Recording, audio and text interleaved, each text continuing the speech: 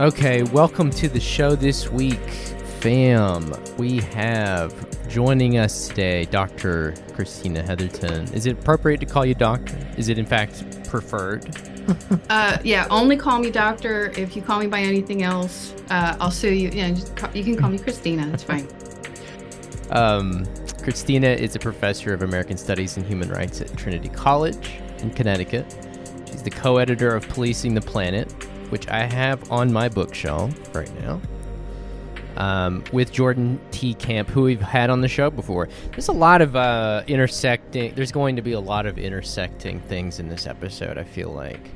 A lot of your book talks about Origi, for example, and longtime listeners of this show will know I'm a big Origi head. Javan, yeah. But today we are actually meeting to talk about Christina's book, which is a year old, like today or something. Like today, right? Absolutely, yeah. Well, happy birthday. Happy birthday to your book. Also speaks to our unreliability. Yeah. Better we late got it within the year. There you go. Yeah. Christina's book is called Arise, Global Radicalism in the Era of the Mexican Revolution. It is a year old, which means that it has just been released in paperback, if I understand that correctly. So we're going to be talking a little bit about that book. There's a lot of interesting things about this book that we can a lot of tributaries or avenues that we can kind of go in any different direction. And we don't have to start here, but I just want to say that right before we started recording, actually, I was kind of chasing down one of these rabbit holes in your book, which was about the, I believe they're called the San Patricio Battalion, or the St. Patrick's Battalion. They were a group of 150 or so defectors from the U.S. Army in the Mexican-American War. I'd never heard of these. I mean, maybe that sounds dumb. I apologize for those of you who expect me to know everything, but I'd actually never heard of this group before. They defected from the U.S. Army in the Mexican-American War. I think they were all executed. It was one of the largest mass executions in the United States history. The leader was a guy named John Riley, who was an Irish national. Is that hence the name? Hence the name. Yeah. What name? St. Patrick's. Well, I don't know. What is the San Patricio? Right? They were mostly Irish immigrants and some Germans. Yeah. Right. Well, it actually does kind of provide an interesting entry point because, in a way, it is a precursor to what you are outlining or illustrating in the book, which is this kind of sort of nascent internationalism or a growing international consciousness that informs social struggles throughout the end of the 19th century and early 20th century. This was in the Mexican-American War, so it would have taken place in the late 1840s. But, I think the second chapter of your book talks a lot about the late 1840s as this kind of pivotal moment in global history, obviously, but in capitalist accumulation and in the concept of internationalism. So I guess my first question to you, before we start talking about the Mexican Revolution, before we start talking about some of these other things, what is internationalism? How are you defining it in this book, and what are some of its precursors that you talk about in the lead up to this first social revolution of the 20th century, the Mexican Revolution? Cool. Well, so let me quote myself. The way I define internationalism in the book is I say internationalism recognizes how people have been unevenly waylaid by the development of capitalism across space and how they develop forms of revolutionary solidarity in spite of social and spatial divisions, including national borders. And so I think actually the 1840s is a really good time to start the conversation because a lot of, I think our commonplace definitions of internationalism start in 1848. It's a huge year of proletarian revolts throughout Western Europe, and maybe kind of most famously, it's the year that the Communist Manifesto is published, right? So I think that there's a pretty traditional way that we can think about an internationalism from that point on. But obviously, if you're thinking about the history of Mexico, 1848 means something a little different, or at least you have to expand the definition of how you're thinking about revolution and internationalism from that moment. So 1848 is the year of the Treaty of Guadalupe Hidalgo that ends the Mexican-American or U.S.-Mexican War. And with that treaty, Mexico loses almost close to half of its territories. So you're from the Southwest, right, Terrence? I am. New Mexico, yeah. New Mexico, Nuevo right? Mexico. Thank you, Tom.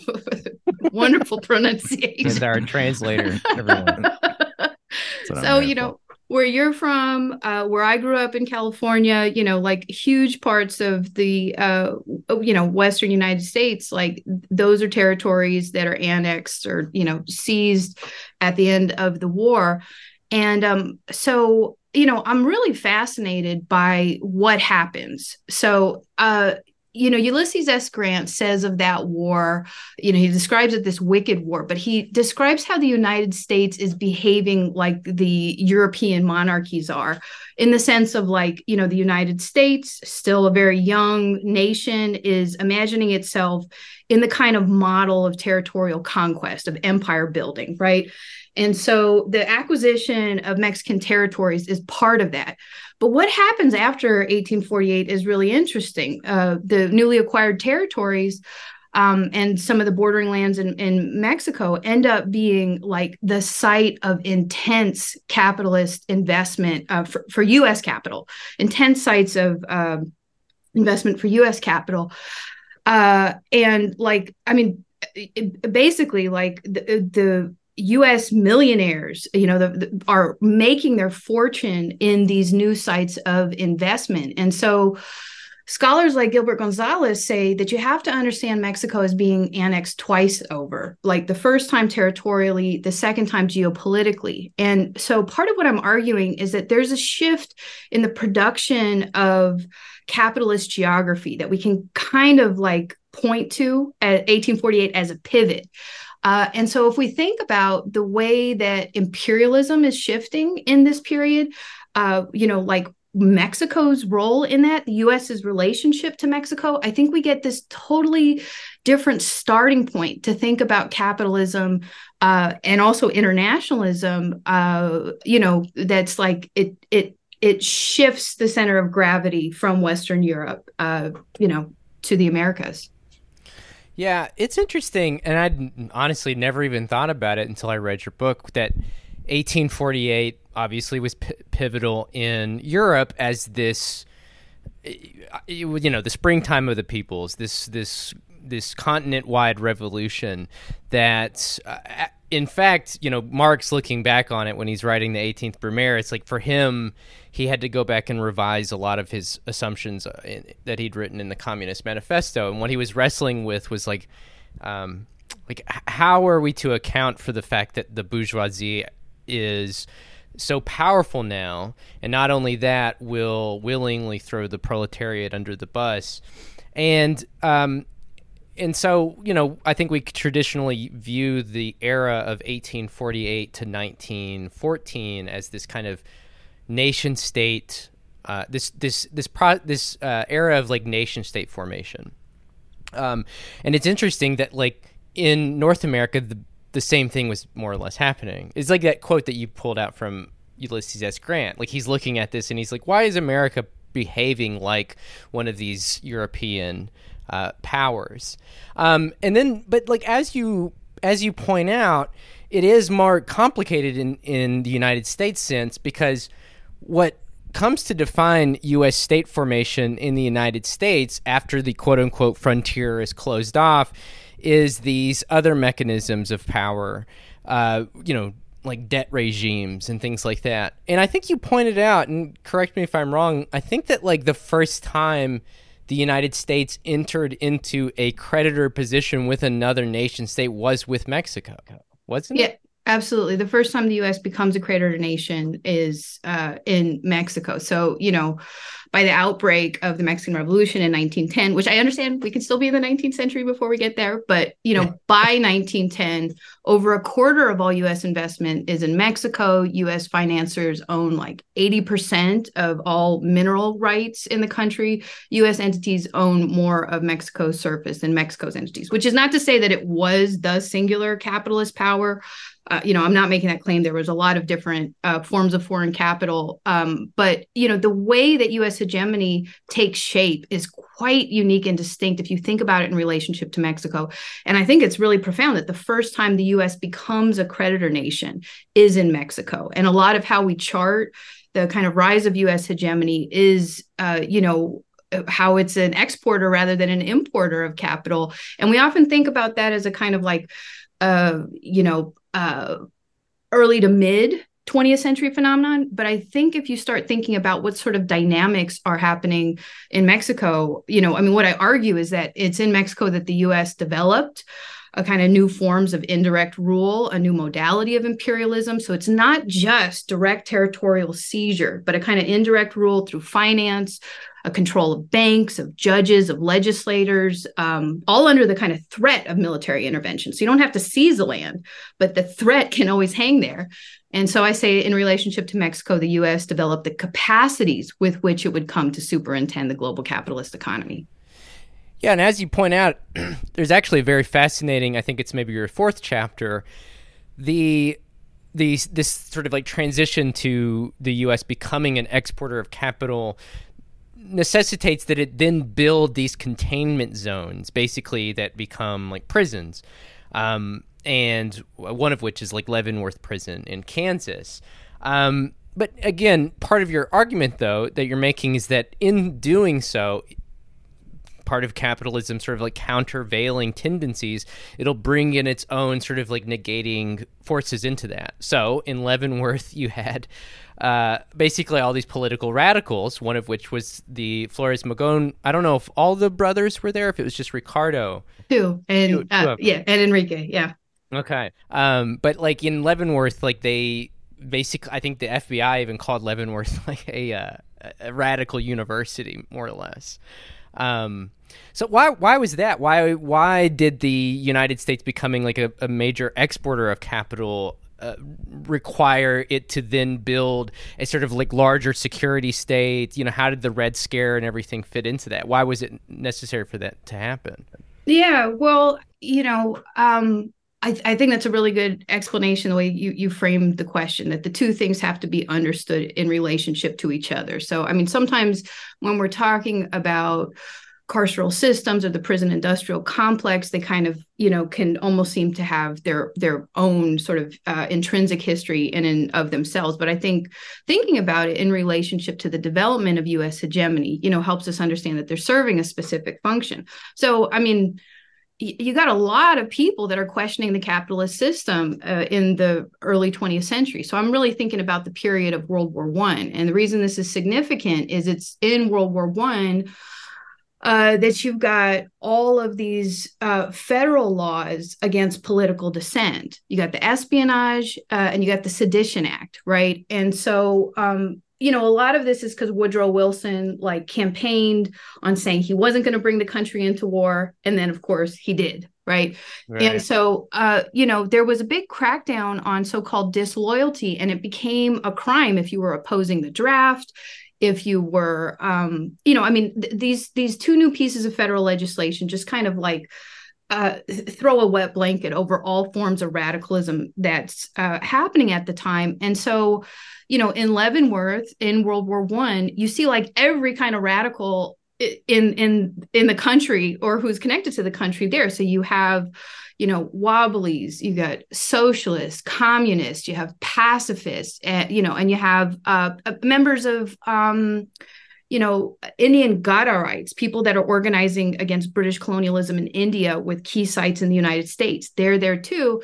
And of course, what brought me there was this is where Ricardo Flores Magón, one of the key, architects, agitators, journalists of the Mexican Revolution. He dies in Kansas. I mean, yeah. I think initially I just had to be like, how do we think about the Mexican Revolution with this guy dying in Kansas? And I quote some of his letters, like how he's in this cold cell just trying to think about Mexico. But what did it mean that he was in Kansas, and why was he there? So, part of that chapter is really kind of following on from the Department of Justice surveillance files, where there was such a problem with this prison, which is like a military prison, like all of these kind of working class soldiers of empire are getting sent there, and then they keep leaving as organizers. And this is like such a problem that the federal government is calling it a university of radicalism. And so I went to the archives there in Kansas City, Missouri, and found that, well, there actually was a university. And so you put a bunch of radicals together, they're going to do what they do. Like, in order to try to organize with each other against the horrible conditions in that prison, they educated each other. And so some of them were formal educators, but some of them would just come and they would talk about the revolutions that they were from, or they would talk about the radical conditions, or they would teach language by explaining, here's the context I'm coming from. They wrote a newspaper. There's a like really, I went to archives in Mexico to see what books they were reading. And so, yeah, that chapter, How to Make a University, really tells the story of that prison, but it's kind of a way of saying, like, how do we think about all the currents of, radicalism and revolution that are like in the air at that time? And how do we think about Leavenworth as this, container, or as I call it, a convergence space that kind of stills it and just lets us see how people were talking to each other and making sense of things. Yeah. And I apologize for basically skipping so far ahead, skipping from 1848 to the prison. But I do think that there is something to be said about that, because you have in 1848 the signing of the Treaty of Guadalupe Hidalgo. You've got the United States furthering its like territorial expansion, and then fast forward into the 1910s, where there is no more quote unquote territorial expansion to be had, at least on the North American continent. So then you've got this sort of, I think you talk a little bit about it, like this idea of like a frontier, and like how frontiers of accumulation can be expanded, and in part of that you've got the expansion of the security state. So I think it's an interesting trajectory to draw. I also think it's just interesting to talk about Ricardo Flores Magón in the sense that what landed him there in the first place was, I think, literally like a pamphlet saying, sort of like encouraging workers of the world to unite. So it's like you've got this cry to internationalism being the thing that lands him in the prison in the first place. Mm-hmm. So I don't know. I just think that's a kind of an interesting story. Well, maybe I can kind of name check your man Origi. Tom, did you want to give us his first name again? I'm not really good at Italian, just Spanish. Liked your pronunciation earlier. So, part of the kind of setup for the book is I'm trying to make this argument, related to the first question you asked me about, like, how do we even understand this period? The subtitle of the book is I'm thinking about global radicalism in the era of the Mexican Revolution. And I'm thinking about that kind of expansively. So, I appreciate that you start in 1848, because it's, the book doesn't begin in 1910 with the outbreak of the revolution. It's really kind of slowing things down and asking us to think about the production of capitalist space and the production of an internationalist consciousness. And so, Giovanni Righi, as has, periodizes capital through what he's describing as systemic cycles of accumulation, right? And he's really interested in which powers were hegemonic within those systemic cycles. So, this is like another way of saying that is, the period that we understand as the period of the British Empire, right? It's like sunsets and wanes in the period that the U.S. starts emerging as a hegemonic power, right? So Righi would say that, this kind of late 19th century period when British as a hegemonic power is declining, the U.S. is becoming the hegemonic power in a systemic cycle of accumulation. Right. So what I thought was really interesting is W.E.B. Du Bois is thinking about this same period too, right? And so in this, what we're talking about around 1915, Du Bois writes this article called The African Roots of War. And he describes this period as the era of the new imperialism, right? And he's really thinking about the scramble for Africa, but he's making sense of something that he says is shifting in both the scale and the operation and the control of capital.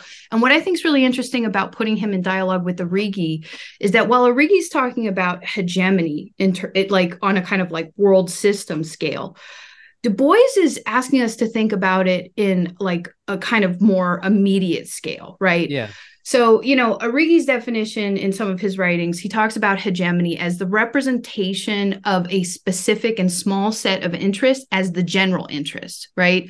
And in a lot of Du Bois's writings, he's totally interested in how the working class in the U.S. gets conscripted to believe that its interests are one and the same as those of U.S. capital, right? So it's a question of hegemony for him, but at a smaller scale. And I think that that's a really helpful way to think about what struggles over internationalism were in the period, so that we're not just thinking in kind of like big hegemonic cycles, which almost feel like seasons. They're like so big and so inevitable. It's like the movement of the cosmos.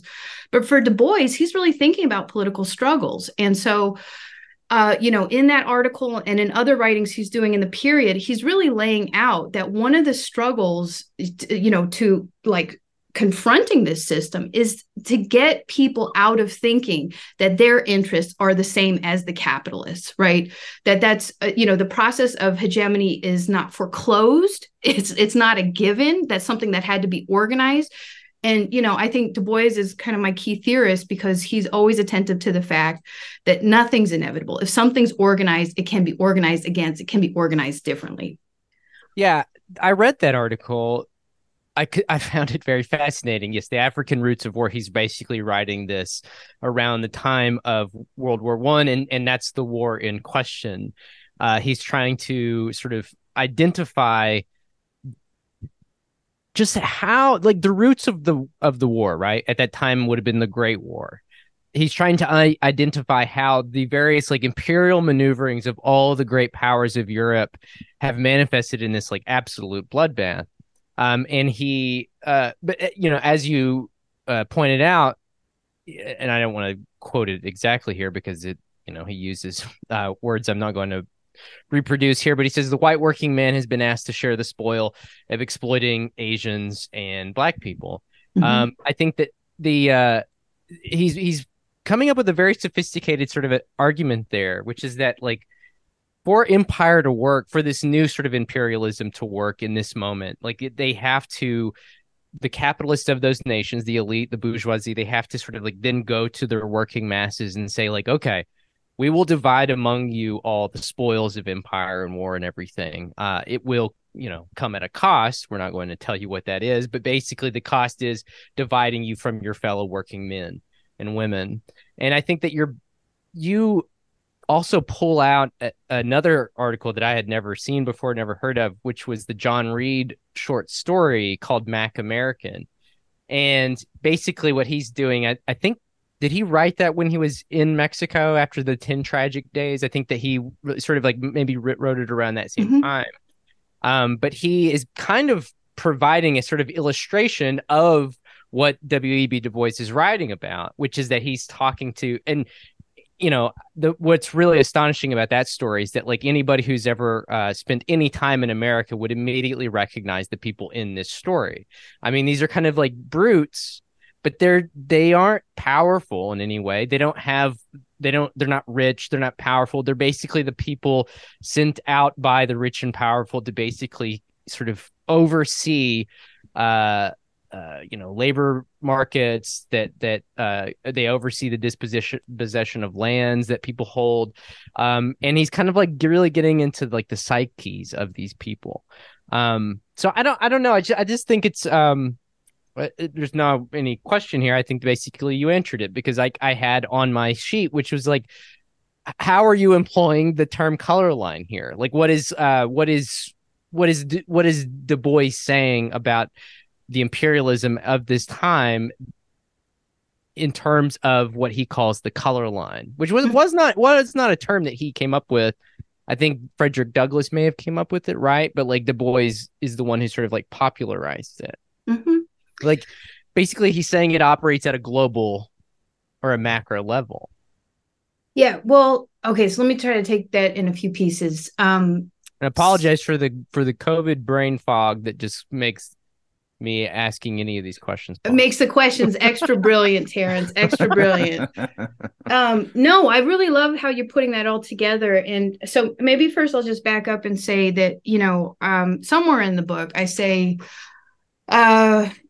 internationalism is not as simple as just waiting for the workers of the world to unite. Right. And I think sometimes when we think about fetters to internationalism or fetters to, international solidarity, a lot of time it's easier to think about repression, which is no doubt there. Right. But it's almost as if, if it were just, the goodwill of the people, if it were just unleashed, would allow us all to join hands and be together. And it's a little irresponsible. Like we, whether we're talking about history or whether we're thinking about this moment, we really have to grapple with questions of like ideology and hegemony and think about some of these questions that Du Bois put on the table. Like, why is it that some people, don't see other people as their equals or people they can organize with, or, there's something that impairs their imagination of solidarity. So it's a really kind of generous analysis that he's offering, where he's talking about this kind of trick, right? It's like the Carnegies, the JP Morgans, this is kind of like the Gilded Age. And so many of these capitalists are making their money, not just in Mexico, but in a number of different imperial ventures. Du Bois, he says, that the white working class in the US and around the world are, as you said, being asked to share the spoils, and that they can imagine themselves as small shareholders. So, capitalism is, in Du Bois's mind, is kind of like presenting itself as if it's more democratic, right? So it's no longer just kings and emperors of the ancient regime who get to amass all the wealth. Like, this is supposed to be a more democratic era because allegedly, working class people could ostensibly become millionaires, or they can share in the spoils of empire. So Du Bois is really interested in the way a lot of this breaks down around the color line, right? These ways in which these imperial investments are naturalized and legitimated, right? And the people within them are seen to be, sort of dupes for the taking, and so I use John Reed as a way to illustrate this. So John Reed, some of your listeners might know, was, famously the author of 10 Days That Shook the World, like one of the most famous books about the Bolshevik Revolution. Also, Warren Beatty made a movie about him. I was just going to say, and if they don't know that, then they know him as Warren Beatty. I just rewatched Reds not too long ago. It's such an interesting film. Very long, too. Very long. I would love you with COVID brain to just watch all 3 hours and then explain on the show what you think it was about. So, before John Reed goes to Moscow, he's in Mexico. And he really wanted to interview Emiliano Zapata, but he got an audience with Pancho Villa. So he's, wrote a bunch of dispatches from the north and put them all together in a book called Insurgent Mexico. But what I thought was really interesting is he also wrote a bunch of short stories. And so one of the stories, Mac American, is about other men from the U.S., who are in Mexico. They're fortune hunters, or they're, overseers on different haciendas. They're doing all kinds of nasty stuff. And he's just describing in a kind of fictionalized way what it means to interact with these men. And Terrence, I think your description of them as like brutes, really easily identifiable brutes, is totally right on. So he describes it's a kind of like they're all drinking around the table and they're all trading stories. And I thought what was really interesting about it was, their stories are all about jobs they've held before. And so there's this kind of like rough camaraderie that comes about because one worked on a Georgia plantation. And so he talked about the kind of fun of hunting, Black men, who were like supposedly on the run. So they were part of like lynch mobs, essentially.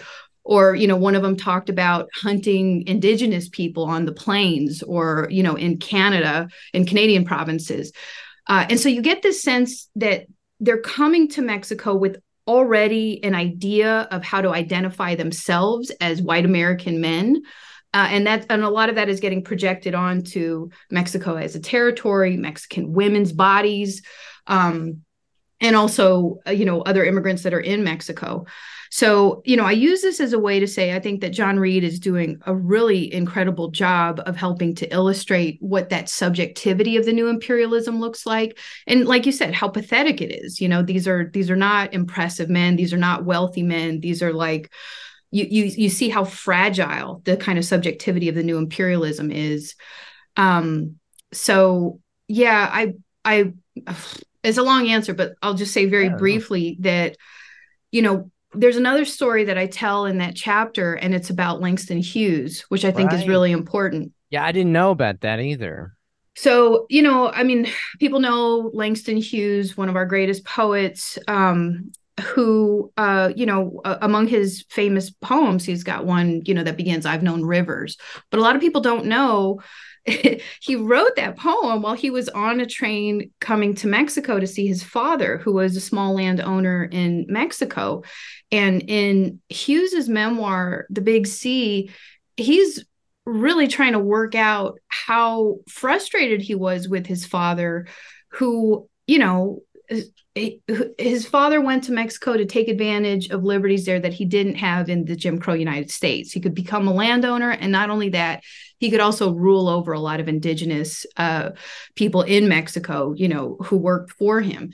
And Hughes just talks about how kind of disgusted he is, and how he starts to understand something different about the structural racism that his mother, who's a working class woman in Chicago, faced, by watching the kind of glee that his father feels being this big man there.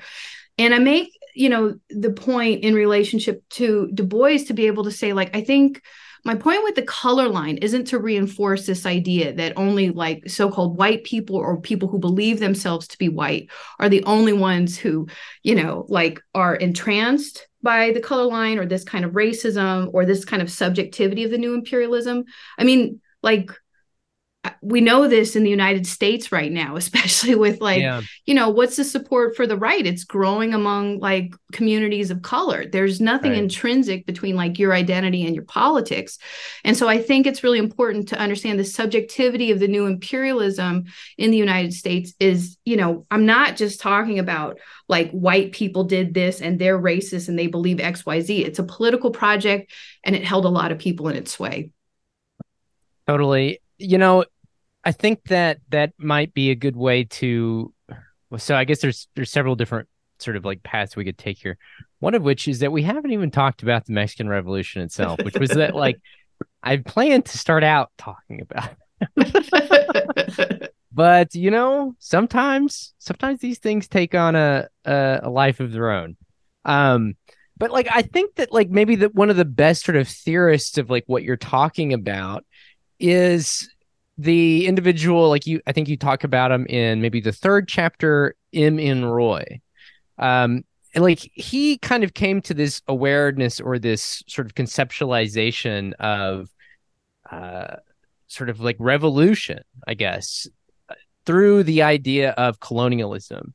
And like he received a lot of pushback, I think, even from John Reed, actually, it sounds like. I couldn't tell how Lenin necessarily felt about it. It seems like you get with Lenin, it's kind of difficult because you get what he says on one hand, but then you got to also keep in mind that he was like leading one of the only revolutionary states in the world at the time, so like he was going to do things differently than what he said. So it's hard to kind of like tell where he landed on it. But I think what Lenin told people was the proletariat of various colonialized nations needed to form a kind of alliance with the bourgeoisie of their nations in order to sort of foment like social rebellion. And I think this was probably all predicated on the Marxist idea, ironically, that a lot of Soviet revolutionaries also thought up until, I think, Trotsky's uneven development thesis, which was that like for a Marxist revolution to occur, you have to then pass through the sort of like capitalist phase of development and then pass on to the socialist one. Roy thought that like this was probably not going to work.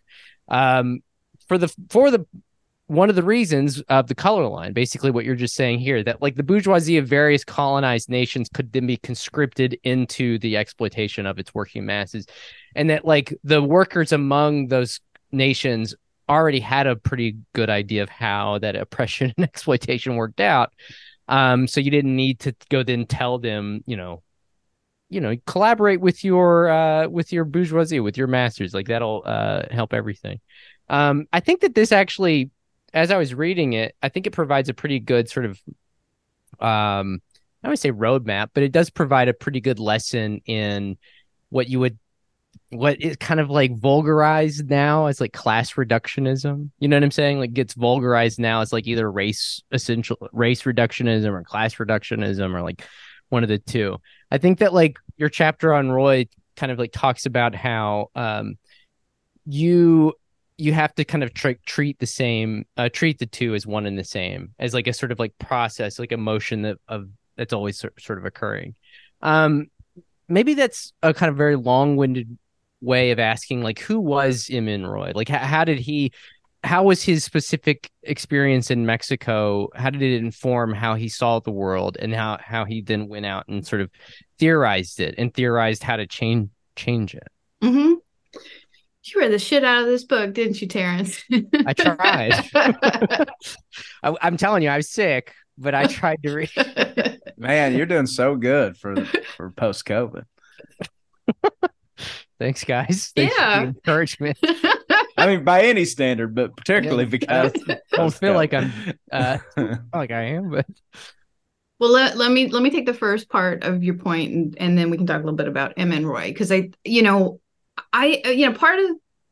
of what I wanted to do with this book was kind of hit some, I think, unhelpful ideas on their head, right? I mean, I think there's some, unfortunate configurations, where people imagine, okay, well, Marxism doesn't account for colonialism, right? If you're talking about the class struggle, you're not talking about racism, or that feminist struggles have to be completely theorized anew at this moment. And so part of recovering a lot of the struggles and this like sort of alternative history of internationalism, I'm trying to say, well, no, I mean, people have done a lot of this work. And if we even just go back 100 years and try to trace some of these debates, I think we have a much richer understanding that we can draw from now. So one of those characters is Emin Roy, Manabendranath Roy, which is not his real name, but it's the name he used. And he's got this really interesting trajectory. He was, he's from India. He was part of movements that fought British colonialism. He was a militant who was kind of charged to go and amass weapons and money and international support for that struggle against British colonialism. And he has this really kind of fascinating transformation when he comes to the United States and then to Mexico. So he's in the US, meeting with people, like, as I know, reading Marx in the New York Public Library. But in 1917, when the U.S. enters World War I, he's got to flee because all of a sudden he's organizing against one of the U.S.'s allies, right?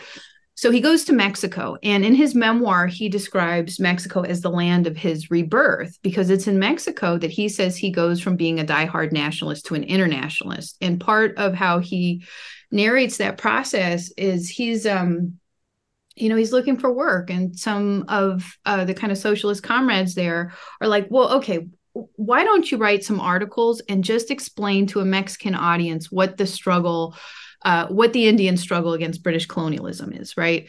And so he sits down to start writing, and he says, suddenly he realized that explaining the situation as if it was totally distinct, explaining the situation of what Indian people were fighting under British colonial rule to Mexican people was like, quote, carrying coal to Newcastle, right? He's like, I don't think I'm introducing a new dynamic here. You know, by 1917, the revolution had been going on for 7 years. There's like a long history of struggle against colonialism, against imperialism. And so Roy describes this jump in his understanding. And, you know, Roy, this man who was born in India, ends up becoming one of the founders of the Mexican Communist Party. And he's sent to the Comintern as the representative for Mexico, you know, to talk about the situation there. And so for people who know his name, as you mentioned, it's mostly in relationship to this debate with Lenin over the national colonial question. And, you know, so, I mean, I don't have to rehearse what you just said, but Lenin's idea was that the working class had to be empowered in industrial countries, but in the colonies, colonial workers were not yet of kind of sufficient maturity. They hadn't, as you said, passed through capitalist development in the same way. And so the alliance had to be built with the petty bourgeoisie there. And Roy is like, well, hold on. Like, why do conditions have to be different? And like, this is a big mistake. This is like, you're setting people up for a counter-revolutionary revolt if you do this. And one of the interesting things is in reading some of the writings and speeches that he made in Mexico, he's actually like working a lot of that out as he's trying to talk about a comparison between the Indian and the Mexican situation. So, you know, this ultimately gets published as a supplementary thesis to Lenin's, notes on the national and colonial question. But as you said, I think that its significance is really kind of like reframing what some of these debates were 100 years ago. I think they point us in a different direction. I think they take us out of some really kind of unhelpful thinking around class reductionism. So, yeah, I mean, that's part of the reason I lay it out there. Yeah, I think that this actually is the perfect place for me to ask the question I was actually going to ask at the very, very beginning. Okay. What is it about the Mexican Revolution that figures like Roy found so inspiring? And not just Roy. There's a lot of other characters in your book that gravitate towards the Mexican Revolution. I guess, to add context to the reader, Mexican Revolution happened in 1910. This is 7 years before the Bolshevik Revolution of 1917, the first social revolution of the 20th century, as we say. Mm-hmm. We don't have to get into like the specifics of the Mexican Revolution. It's a very complicated, in my opinion, it's not so straightforward. It's not as straightforward as like the Bolshevik Revolution. There's a lot of twists and turns, and like people who were this is a parallel with the Bolshevik. People who were friends one day will be enemies the next, and I think that's just how revolutions work. But it is a complicated. It is a complicated thing. What as you were writing this book, as you sat down to like sort of interrogate like internationalism, like figures like Roy, why Mexico? Why the Mexican Revolution? Like, what was it about this world event that they found so both inspiring but also informative from a sort of like theoretical view and from a sort of perspective of praxis and going forth and trying to change the world? Mm-hmm. Well, maybe I'll tell you how I came to this, and then I'll try to answer the full question. So my some of my family is Okinawan on my mom's side, and on her dad's side, they're Japanese. And so my family was interned during World War II, in the Japanese-American internment.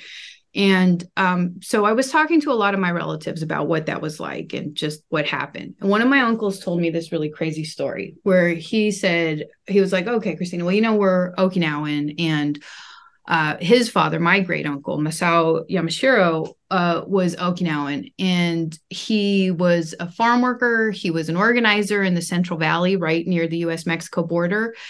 And he could speak Japanese, Okinawan dialect, Spanish, English. So he was very well placed. And, not a lot of people know that before the formal internment, there were FBI roundups of like a lot of key figures in the community, and like kind of most wartime roundups, they descended on organizers they all were already surveilling. So my uncle tells me this story about how these federal agents come to his door. He has no idea why. And nobody knows what's happening or what's going to happen. But my uncle says that he said, well, his dad had been down in Mexico fighting with Pancho Villa in them. So he knew how to take care of business. And if he was going down, he was going to take those mofos down with him. Right. And I was like, what?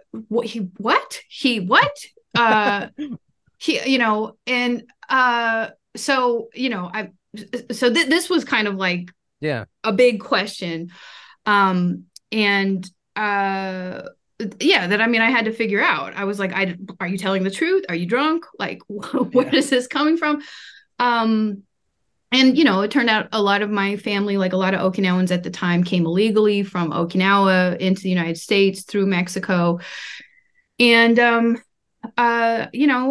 some of them had very violent encounters with the state and with Mexican revolutionaries. But there's some evidence that some of them discovered a kind of international consciousness while they were there. So I think it's in chapter 2, I tell the story of Paul Kochi, who, my great uncle didn't write a book, but another Okinawan immigrant who knew my family, who lived alongside my family in different places.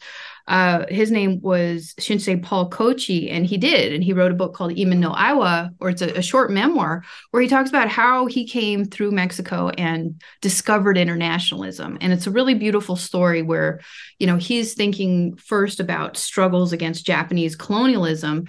And then, he takes this long path to the United States that goes through Hawaii, that goes through California, that goes through Mexico. And on every step along the way, he's kind of doing something similar to what Roy did. He's like going, okay, wait, I understand what this struggle is about. I understand why, indigenous Kanaka Maoli workers in Hawaii are getting totally disrespected. I recognize that, I recognize the class divisions on this ship and who they're, trying to humiliate, but he reserves this special attention for Mexico. And he describes throughout his travels there that he's just encountering so many of the, similar kinds of struggles that also, similar to Roy, kind of expand the way that he's understanding even his own condition. And, for like somebody who's, writing like a memoir, his critique of global capitalism is surprisingly strident, right? I mean, he's not saying this is just the kind of same old, haves and have-nots. He's like, the particular development of global capital, in the early 20th century produced the conditions where so many people were forced to migrate or, are dying of all these kind of unnecessary conditions. And so there's like a kind of common cause that people can find in being able to recognize that. So, so that, I guess, maybe I'll just stop talking in a second, but like that was how I came to the question, where I was just like, I think there's maybe something more there than meets the eye. And then once I started scratching the surface, I was like, okay, well, there were other people who had similar experiences in Mexico. And then thinking about places outside of Mexico, like Leavenworth Federal Penitentiary, I was like, okay, there's actually this really interesting way where the history and the lessons and, like you said, the praxis of the revolution is manifesting itself in all these other struggles that just kind of change the way we think about internationalism, labor history, militancy in this country. And so that was the question that I tried to pursue. Yeah, and this is a slight tangent. In the book, I don't know anything about Okinawa, but in the book, I wrote in the margin as you were explaining Okinawa, I was like, it kind of sounds like the Appalachia of Japan. It's sort of like, I've always kind of gotten that vibe about it. Like, is there like sort of like an Okinawan sort of independence thing where it's like they're kind of see themselves as like different from like mainland, or, I guess the rest of Japan or whatever. Yeah, absolutely. Absolutely. Yeah. Not only it's kind of It's a very the movement crude way to ask that no, question. no. I'm so glad you asked it just the way you did. I would just say that, like, the thing that Paul Cochi's writing about and a lot of Okinawan radicals in the period were writing about was, being depicted as savages and barbarians in relationship to mainland Japan. I mean, it's understood as a colonial relationship. So they were absolutely trying to, assert that they had an identity that wasn't just as barbarians and savages. I mean, like the Okinawans ate pork. They were like, supposedly did all these things that were not. Let me put it to you this way. When I was very young, and I'll get in trouble maybe for some Okinawan scholars, but my uncle took my sister and I to like an Okinawan cultural night. It was a Japanese cultural night. So there was a lot of, very like elegant and graceful dancing and singing. And then the Okinawans came on. They had a snakeskin fiddle. They kicked their sandals off. They did the most boisterous dancing. I grew up mostly with like a very big Okinawan and super mixed family in Los Angeles. And I was like, oh, I get it now. Oh, okay. I get it now. So I don't think that's an incorrect comparison. I mean, like we talked just a little bit before we got on, I went to Appalachia for the first time a few months ago and definitely felt like a lot of resonance between kind of common communal practices and traditions that people talked about, how you take care of each other, not to romanticize the area or anything like that. But I was like, oh, I grew up in something like this. This feels very familiar. I think also too, like you just think about like sort of the towering, not really towering, I shouldn't say that, but the more household name people of the Mexican Revolution, Pancho Villa, Emiliano Zapata. It's like my Uncle Randy, who grew up fighting chickens. Like he's watching this thing on some sort of TV channel about the Mexican Revolution, and I stopped by to visit him not too long ago, and he just told me how that Pancho Villa and Emiliano Zapata were some bad hombres. And I think that there's like sort of a, they were campesinos, right? From Morelos. And I think there's a little, Pancho Villa was from Durango, right? Durango, yeah, in the north. Yeah, in the north. But I think it's an interesting difference because the Mexican Revolution, a lot of the large questions it was trying to answer, and again, I'm not a student of the Mexican Revolution in the way that like I could talk more freely about like the Bolshevik Revolution, but in Russia, obviously there was this huge question of the peasantry. The vast majority of the population was still peasants, more or less. You had a very small proletariat. It seems like that is also true in Mexico at the time. But I don't know. It's like, I think there was a big difference in the sense that like in Russia, pre-revolutionary Russia, a lot of those peasants still owned the land in some form or fashion. There was communal ownership over the land. In Mexico, a lot of that land had basically, during the Porfiriato, had basically been sort of sold off to various U.S. interests. And so, yeah, it's amazing how many people I've met in the last 2 or 3 years who I just through talking to them, like find out that they're like sort of Mexican, like sort of bourgeois royalty, including some friends of ours. Really? Like, yeah. Well, I think that probably accounts for like why you have such a huge peasant, sort of upright. I guess you could call it that. Like Emiliano Zapata and like Morelos and everything like that was in a very literal sense a more peasant led rebellion than you would consider like a proletariat, even though like those were the sugar plantations, right? Like these people worked incredibly long hours on land that wasn't theirs, that had been taken from them. So I don't know, but I guess what I'm saying is that like for that reason, because it's not like strictly an industrial worker led revolt, because it's like spread out larger across like a larger social base, and there was more like middle class revolt in this as well. A lot of different like questions get kind of like sucked into it that weren't necessarily brought up in the Bolshevik Revolution. Well, yeah, I mean, maybe it would just be helpful for like, let me just give some contours of the Mexican Revolution. And let me just start by giving a story that Tom can give to his Uncle Randy. So I was thinking about you, Tom, because there's a river in Durango called the Sextin River. And There you go. So for a while, I think this is like 1904, Pancho Villa ran with a gang of bandits who camped around that river. And so this is in his 20s before he's like a military leader or before he's like a folk legend. So this gang was run by a man named Jose Beltran, who was nicknamed El Chato, the cowboy, because allegedly he wore silver cowboy outfits. So El Chato, the cowboy, he had once done legitimate business with the owners of like one of these haciendas, what we might describe as plantations, very rich landowner. But this guy did what a lot of rich people did in the period. He didn't pay the cowboy. He didn't pay El Chato. Instead, he did what rich men were able to do in this period. He turned him into the law. He denounced him in court. He got him sent to prison. And from there, he got him drafted into the military, right? But El Chato waited. The cowboy waited to get his revenge. And so according to Paco Ignacio Taibo II, Villa was with him when he tried to exact his revenge. And so like, instead of just thinking about what Villa did during the revolution, I think it's kind of disarming to think about him as a young man, somebody who, was, as you said, Tom, a poor campesino, like an itinerant, the child of an itinerant sharecropper who worked on a lot of haciendas, who's like in his own kind of lore. He becomes a bandit because one of the hacendados or the sons of the hacendados allegedly like either raped or tried to rape his sister, and he shot at him, and then had to go on the run.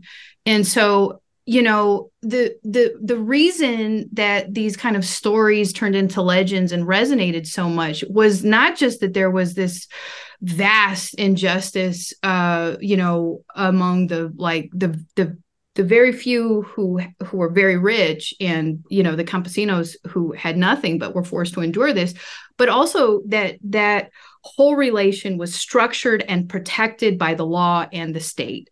So just a few nuts and bolts. The Mexican Revolution, as Terrence said, breaks out in 1910, and it's most often understood as a revolt against the president Porfirio Diaz, who rules for over 3 decades. So he's, there's this real contradiction in this period from the late 1870s until 1910. Because on one hand, like by the time 1910 happens, this like national railroad, like, Diaz had modernized the country, installing things like railroads, and new roads and connecting like rural territories to cities and ports. But a lot of times this was to take things, like you said, Terrence, sugar in Morelos, where Zapata's from, oil in Tampico, like crops from different parts, or cotton from Monterey, and putting it on those trains to those ports and sending it out. And you have a massive incursion of foreign investment in new industries. But this all required the mass dispossession of the peasantry, who constituted like almost 3/4 of the country.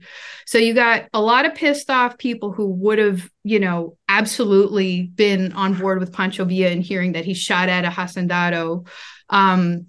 You have a middle class who's really frustrated because for like over 3 decades, you got the same guy in power, and he's increasingly, his regime's becoming increasingly dictatorial. There are fractions growing among the elites. There are foreign investors who are just like wary of the turmoil. And increasingly, the government's just trying to crack down with an iron fist. They have a federal police called the Rurales, who's, always chasing Villa. So, you got a lot of legitimacy, you got shrinking popular support, you got fractions developing domestically and internationally. So these are some of the conditions that explode in 1910 as revolution. And the kind of only postscript to that I would add is that even though they were not unique to Mexico, right? I mean, you have Mexico as well as a lot of other countries experiencing modernization in a similar way, or getting pulled into, as Friedrich Katz says, the frenzy of global capital in the same period. So these dynamics are not new. These just like incredible tensions from dispossession and political disenfranchisement, but they uniquely explode into revolution in this period. And I think because of that, there's, as I say, a lot of other radicals from around the world, and particularly in the US, who are being forced to think about revolution anew in relationship to it. Yeah. Pre-Bolshevik, Russia, you've got like the Vita system. You've got this like long process of development and integration with the world market. But a major difference is that like Russia at that time is like a colonizing, in the world system, I guess you could say it's definitely peripheral or semi-peripheral, but it is at the end of the day a sort of like empire. It's a colonizing force, whereas like Mexico at this time is, I guess you could say it would be peripheral, right? Like it is colonized in many ways, like its resources anyways, like they're not owned by the people there.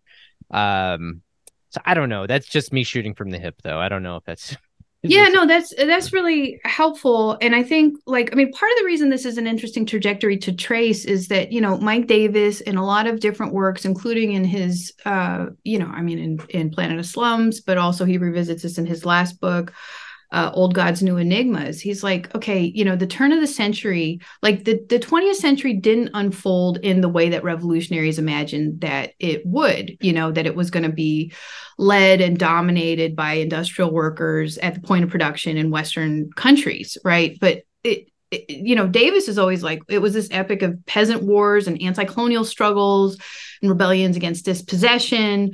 And so there's something about the shape of capital that I think we're still sort of struggling to contend with, to understand all of these things as not just kind of peripheral, peasant struggles, but actually, like if you're thinking about the capitalist world system and you're thinking about how it's developing at these times, then you have to take each of these struggles a lot more seriously as not just kind of like immature forms of anti-capitalist revolt. They have to be included in the way we understand anti-capitalist resistance. And then I feel like the way that we think about struggle and internationalism shifts accordingly.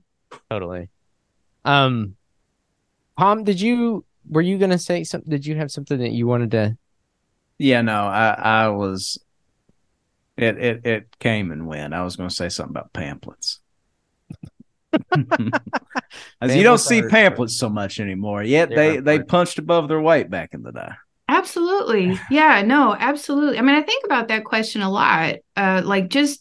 One weird thing about doing this project, and I guess, other kinds of research I've done, is going into archives and being like, wow, people read so much more, first of all, but also there just was like, such a greater proliferation of ideas, and really kind of like more complicated ideas. The internet supposedly was supposed to replace that, and we were all supposed to, be reading all the time, but it's humbling. It's humbling to go into archives of movements in the 70s. It's really humbling to go into archives of movements of the 30s and the teens and be like, oof, I feel like I can barely get through a Medium post. It's kind of weird, and probably no accident that you could spread pamphlets around here in the early 20th century, late 19th century, and get more bang for your buck. Whereas now, we can't organize a late night run to Taco Bell with, just getting all the information out there like that. Just interesting to think about. But, one thing that is so, when you look at the prisoners in Leavenworth, or people who were just caught up in some of these new espionage and sedition laws, like the stories are actually really disarming.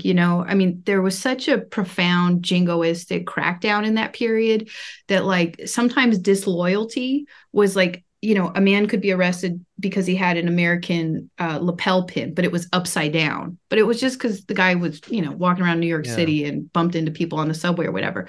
But a lot of time it was about the inflammatory material they had on their person at any point when they were stopped. And so like, it's my favorite part of just understanding like what got pulled out of people's bags or pockets, right? And you just kind of get this sense that there were any number of like street corners. You didn't have to go into a place to seek out politics. There were a number of people who were trying to shout it from soapboxes or give you a flyer or give you a pamphlet. And so there were a lot of people who were swept up. And I believe that they were totally innocent. They were just like, I don't know, it seemed interesting. I don't know, someone just gave it to me, right? Where they had no record. And, like a lot of hay was made by some of the defense campaigns to be like, do you see how absurd these laws are? And so you really get this sense that there were much richer conversations going on. And yeah, I mean, it's a little depressing late night run to Taco Bell. That's exactly right. Well, me and a friend of mine were looking through the archives. Where was that at? Maybe when we were down in Atlanta doing that show, Terrence, but of the Great Speckled Bird, which was kind of like a radical paper out of Atlanta, or maybe Birmingham, but somewhere in the South. And it kind of had like a little bit of like the countercultural aesthetic, but it like the politics were way different. And I don't know, we just don't feel like we need to, bring a little bit of that back. There's plenty of that going on, I'm sure. I blame the long history of Trotskyism in the U.S. There's no. It's you see the SWP literature, and you're just I just love how all Maoist groups have the most insane names, like Shining Path, or I don't know. I think that Shining Path is actually like Marxist Leninist, but there's like Freedom Road and stuff like that. But like all the trot groups are like Socialist Workers Party, International Socialist Trend, or whatever. You know what I mean? It's like it's just dry stuff. Okay, well here's creativity. Here's a Trillbillies exclusive. So I think my father married a flight attendant when I was in high school. So there was this very precious short period where I was the daughter of a flight attendant. And I don't know if you know, but you get to fly for free, like I think up until you're 23. So there was a lot of different kind of activism I was involved with, but it would always change things, right? Like, so I was working with housing organizers in the Bay Area, some women who were living in their cars and they were trying to change some like police parking statutes. And they were like, there's actually some really cool stuff happening in Kentucky, in Washington State, in England. And they were like, so you can just go, can't you? So I would like, as long as I had a place to stay, I would go to a lot of places. I was working as like a journalist then, like a young community journalist, but I was able to go. And one of those trips took me to England. I fell in love with someone in England and lived there for a while, and got very caught up in the kind of orbit of maybe one of the best publications, magazines, zines, which was called Class War. So for like a very short period, I worked as the publicist for Ian Bone, who was one of the founders of Class War. And I bring it up because he's got a great memoir that I was helping him publicize. And he talks about what it meant to support a lot of the mining strikes in the 80s, especially in an environment where people are like a little hostile to taking, newspapers or broadsheets that, like you said, the font is small, the like kind of the names are really strident. And they were called Class War. They were all punks. And so he describes in dramatic detail, like the first time they had published this thing, and they go to the site of one of these great strikes. And, he describes everybody kind of shaking. It's early in the morning. All these punks had to wake up really early to distribute it. But their cover was, it was one of the workers punching one of the scabs, right? And they use that as the cover image. So first everybody's kind of walking by until someone goes, hey, like that's George. so they become celebrities. Everybody's like, he's this guy signing all the copies of it, and it just like, and it becomes like a hit overnight. And so, and that became their aesthetic all the time. Like, how do you think about things that people can relate to, that are funny, that are really transgressive? And Ian Bohen's got a great book about this and about the publication. So, yeah, it's like kind of a lost art. Yeah, it's like kind of like it's definitely not something that we put as much effort and creativity into as we should, I think.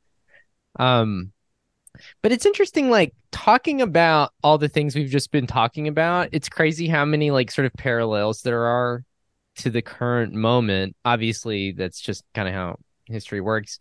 But like talking about like the Flores Magón getting arrested for his pamphlet, right? Like about anarchism. And I was reading that and thinking of the protesters, the Cop City protesters who got or are getting hit with these charges for like mutual aid and all this stuff. It's like, and I know that there's some differences there, because in Flores Magón's case, it was the Sedition Act. That was a law. In this case, we're talking about like RICO. Yeah, RICO, prosecutors like sort of like using this however they see fit. But it is also interesting to think about the role that Mexico plays in current US politics, how you are now hearing more and more. It is just a sort of mainstream middle American talking point now that we just need to invade Mexico again. Absolutely insane. I mean, yeah, it is.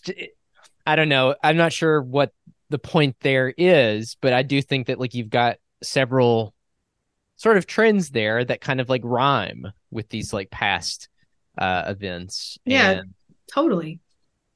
Also, another interesting thing, and this is kind of like shooting from the hip, but in some ways there are parallels in the current American political situation to the lead up to the Mexican Revolution, in the sense that you've got a decades long paradigm of accumulation that is all held. In Mexico's case, it was just one man, Porfirio Diaz, the Porfiriato. But in our case, it's like kind of the same thing when you look at Mitch McConnell and Trump and Biden. Like they're all old men. And it's just like, this was the kind of thing heading into 1910. It's like Porfirio Diaz is like 80 years old. Like, how much longer is he going to live? But like the fact that nothing could get done, it was all held at the top of like this sort of regime where they were not going to cede any power to any of the younger, people. I don't know. I'm not saying that like there's the political economic differences are vast, but the political differences are there are some similarities there that I think are kind of interesting. Totally. Well, first, I just want to underscore the first thing that you said, which is that, I mean, it should have alarmed everybody that at the Republican presidential debates, like the candidates were competing with what kind of gruesome things they could say about Mexican people and Mexico. I mean, it was like such a dorky thing. It's not a dorky thing. I mean, it was just, he's a dork. Ron DeSantis is a dork, right. But the, way that he tried to present this real kind of masculine bravado by saying on his first day in office, he was going to do some kind of extrajudicial violence to Mexican people on the board. I mean, I think it's really fascinating that didn't cause a big flurry, because we're so accustomed to people defining, like so-called American strength, like masculine strength. I mean, it's Trump coming down the escalators talking about they're not sending their best, the bad hombres, right? Like, I mean, this is just the criminalization, the talking about Mexican people as if they are barbarians and savages that need to be controlled is like, that's colonial iconography that's persisted as long as there's been U.S. investment in Mexican land, labor, and resources. So, I just spoke to an audience in Mexico, and everybody who was from the United States there said it's all of our jobs to just like nip that in the bud, because those kind of representations, as I talk about in the book, have material repercussions, not just upon like violence on Mexico and like U.S. policies, but on Mexican people and people that are perceived broadly, to be Mexican in this country. I think this is just like violence for, people throughout Latin America.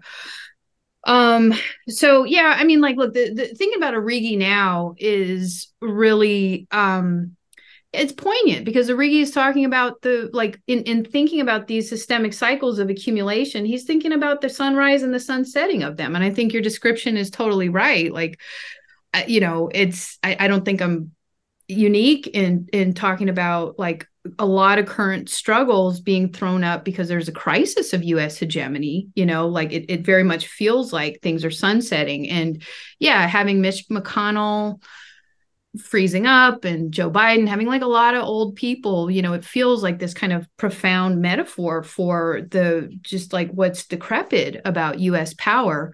But I do want to say that I think the question of hegemony becomes really important here too, because I think sometimes we miss, if hegemony is the representation of like small specific interests as the general interests, I think sometimes we miss how that's happening in U.S. politics right now. So, we have a very peculiar fraction of capital, right?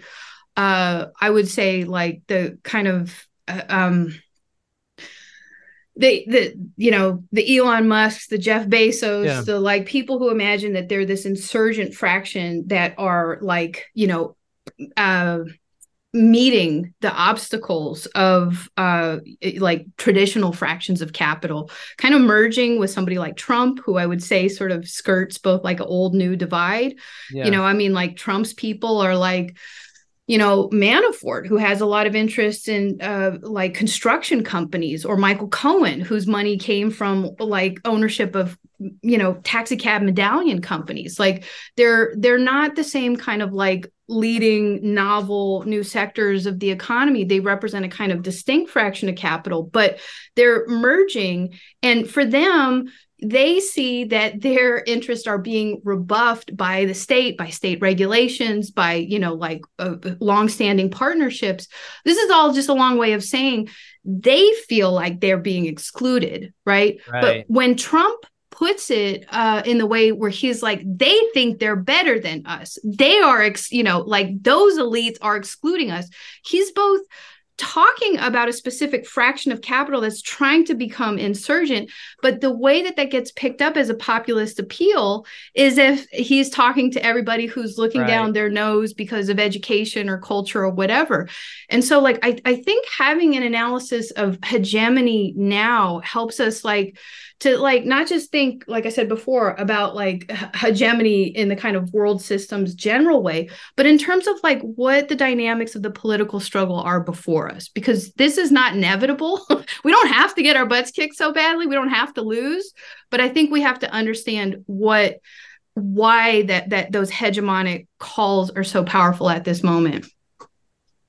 Yeah. I think that's a really good way of putting it. And I think that like your book shows that, as you put it at the very top of this episode, a very useful person to study is W.E.B. Du Bois, because like, as you pointed out, like a theme that he always comes back to is that, yes, these things are not inevitable. There is no inevitability to any of this.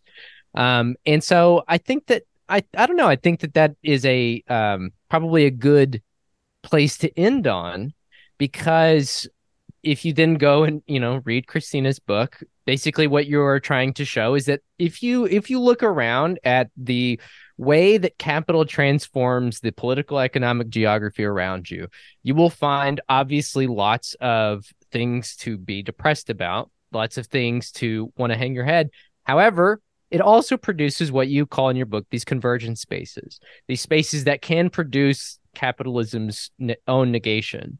And again, this is, obviously one of Marx's central insights, that like the mode of production of capitalism will inevitably produce within it its own countervailing tendencies.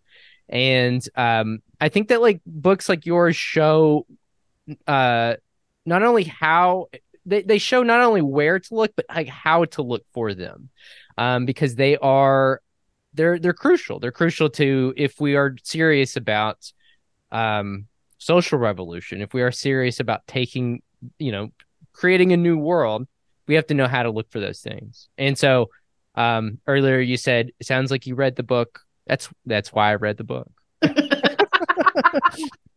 Well, thanks for reading the book. And I'd like just to kind of amplify that last point, every chapter in this book is called How to Make, right? So it's, how to make a university, how to make love, how to make a living, how to make history. And I appreciate your rendition of the book as a kind of like invitation, because that's the spirit that I wanted to present it in, that, in Du Bois's formulation, if a thing can be made, it can be unmade. And I think sometimes we just kind of need to know how. So, the book is like, it's called Arise. That's because that's the first word of the Internationale. And I think there's a lot of really interesting books that have taken different lyrics from that song, but all to think about what the struggle for internationalism means at different moments. Most famously, Frantz Fanon takes the second lyric, Arise, ye wretched of the earth, to, title his book about anti-colonial struggles in Algeria and beyond. And, so like, it's an invitation in that way, because we have to be able to theorize the forces that are arrayed against us and develop a kind of power to confront it. Because if we don't, not looking so good. So, I'm really appreciative to talk with the two of you about this. And I don't think we have to accept what we've got. I agree. I also agree that you don't have to accept an empty bookshelf, and so you should go fill that with Christina's book. I think you could probably find it pretty much anywhere. It's obviously Amazon if that's your thing, but I think University of California Press is who published it. Correct? Probably get it from their website. Yeah, and if you look me up on social media, I've got promo codes, places. The book's about to come out in paperback, and then in a few months, the Spanish translation will come out in Mexico by La Cigara Press. So it'll also be out in Spanish. By me, of course. By Tom. Tom will translate. Christina also has a podcast called Conjuncture, which is not only a podcast. You're doing something that Tom and I should have done a long time ago, which is getting into video. Oh. So hey. with these mugs, I don't know, but it's hey, or these cats. Do you have a cat running around behind you, Tom? Yeah, she kept being crazy the whole time. I apologize. No, I didn't see any craziness. I just saw her slinking around. Kind of posted up here, just mugging. Right there. Damn. Yeah, I think, Christina, you host that with Jordan Camp, yes, who we've had on the show. We had on to talk about Development Arrested. Mississippi's finest. Yeah, which honestly, that was one of the sort of synchronicities I was going to bring up, because a large part of that book is about International Harvester. You mentioned that in the second page of your book, which, is a big... I think at that time, their workers played a role in the Haymarket riot and everything, but also like your book opens with the image of a rope. And so, you sort of like trace all the various ways in which sort of labor regimes and like debt and everything in the color line are sort of woven into these different kinds of like ropes that is interesting for me, because I don't know anything about ropes anyway, so I learned a lot just about that. Weren't a Boy Scout, eh? Yeah, I was never a Boy Scout. Yeah. But so anyways, go check out Christina's podcast. Go buy the book.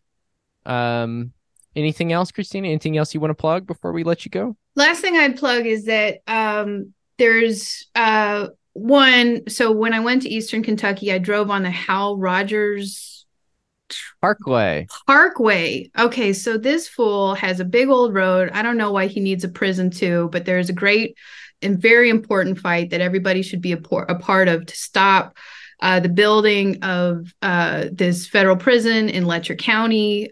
Organizers in Eastern Kentucky and Appalachia have stopped it once. They got to stop it again. So all hands on deck. Check out the campaign. I don't have the all the social media deets, but go look for stop Letcher County Prison and join that fight. Yes, I am a part of that, as is Tom. You mentioned the Hal Rogers Parkway. Used to be called the Daniel Boone Parkway. Oof. Which is pretty bad. Not a great guy, but just imagine the hubris you have to like sort of supplant a guy, that's a household name like that. Name it after yourself. He seems like a peach. Well, also another extraordinarily old member who is like a kind of like remnant of this like dying regime that can't put a foot forward, really. It does have insurgents within it, the Thils and the Elon Musks and everybody. But at the same time, like, it also can't fully figure out what comes next. Just like the rest of us. I mean, none of us really know, but I don't know. Anyways, a symbol of a dying regime, Hal Rogers. Let's hope that because he is who he is, he will fail to build this new prison. But he won't do it without any sort of pushback. And so, yeah, I'll try to find some links and everything we can put in the show notes for that. Thank you for mentioning that, Christina. Yeah, well, thanks for finding a good fight. Well, so I think that's probably a good place to end it. I guess until next time, until you write your next book, or before that, when you come visit us, you can come on the show in person. Sounds good. All right. Well, thank you again, Christina.